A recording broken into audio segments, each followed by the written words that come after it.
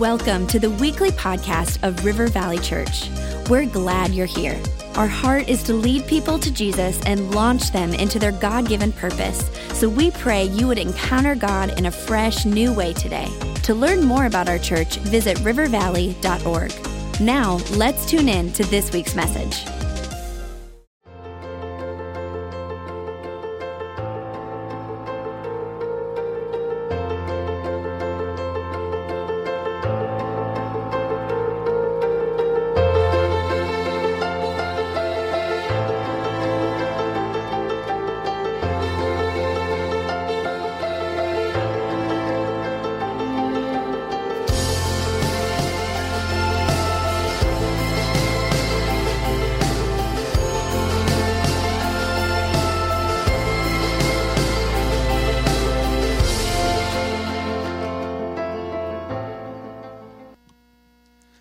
Good evening. I want to just welcome everyone watching live stream tonight as we close out this awesome sermon series, Who Do You Say I Am? It's on the names of Jesus.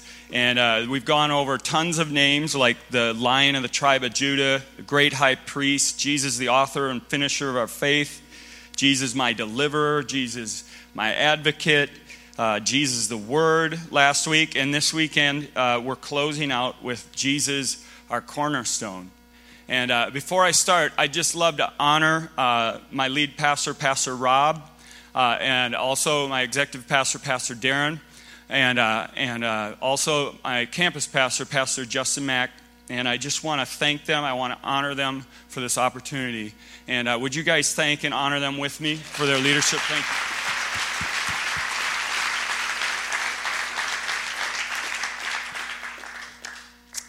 All right, tonight we're going to go over Jesus, the cornerstone. And I don't know how many of you know a ton about construction. I know a few people do because I see you out there. But how many of you came in tonight thinking, I'm going to learn about construction at church tonight? How many? Okay, we got 3, 2, maybe 2. All right, well, that's what you're going home with, and then more, of course. But to set the stage, I just want to read a couple of scriptures quick to you, and this is all going to lay out. You're going to love this. First one, 1 Peter chapter 2, verse 4 through 5. The word says, "You are coming to Christ, who is the living cornerstone of God's temple. He was rejected by people, but was chosen by God for great honor. And you are living stones."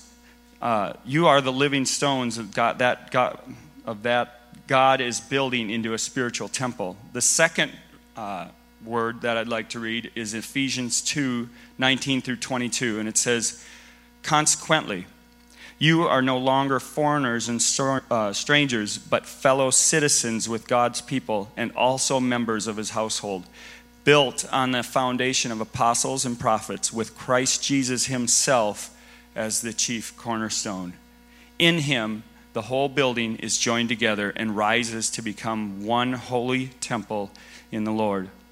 And in him, you are being built together to become a dwelling in which God lives by his Spirit." Awesome. Would you guys pray with me real quick? Dear Lord, thank you so much for this opportunity. I thank you for everyone who is in here tonight and everyone who is watching. Lord, I pray that your Spirit would move in us. May you teach us. May you convict us. May you challenge us. May you change us. By the power of your Holy Spirit, we pray. Amen. Amen. All right. So, by a show of hands, how many of you even know what a cornerstone is? You've either seen it on a building, you know of it. Okay, a lot more than I thought. I've built houses. I've been a part of building for years. I've worked on commercial buildings. I've done a lot of different things, and honestly didn't really know how important the cornerstone was or is. In fact, nowadays, most of the time, a cornerstone has more of just a symbolic use to it. Sometimes they'll put it on the corner of the building, maybe the front corner, and they'll stamp the date that it was built on that cornerstone. A lot of you have probably seen that.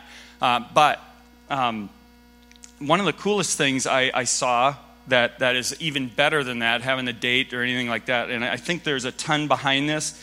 I wasn't able to research into it, but I think it's really cool when you know that Jesus Christ is our cornerstone, the cornerstone of a temple being built with people, not of stones.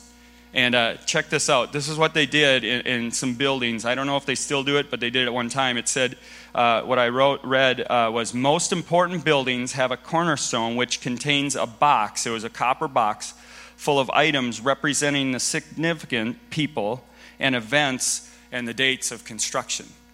And I just think that's so interesting, because if you guys know anything, if you know anything about the body of Christ, some of you, maybe this is your first time in here tonight, and you don't know Jesus, or you don't even know what church is really like. I want you to know, because of Jesus Christ, our cornerstone, you are included. And he has a book. He has a book with our names written in it. It's significant. You are significant to Jesus Christ. No one is left out. It is awesome. I think that is so interesting. I just found that on accident. I just wanted to share it with you. But now, back in the days of Jesus, most of the buildings were made out of stone, cut in a quarry. It wasn't like now where a lot of our buildings, they're metal or they're wood, or even now they're doing a lot of poured walls with cement. Back then, it was all cut stone. In fact, when they built the temple, there wasn't one stone that they cut at the building site, which blows my mind. I don't get how they did that. But they cut every stone at the quarry. So if you can picture this quarry full of these cut stones, they would look through all of the stones and pick through them until they found the chief cornerstone. The cornerstone they started the building with. It wasn't like this was there's other ones, but the one that I'm talking about tonight, the one that Jesus represents, is the chief cornerstone. It started the whole building process. It was the beginning. Now, there is something that is really important about that, and this is what I feel like is really we need to get, is that this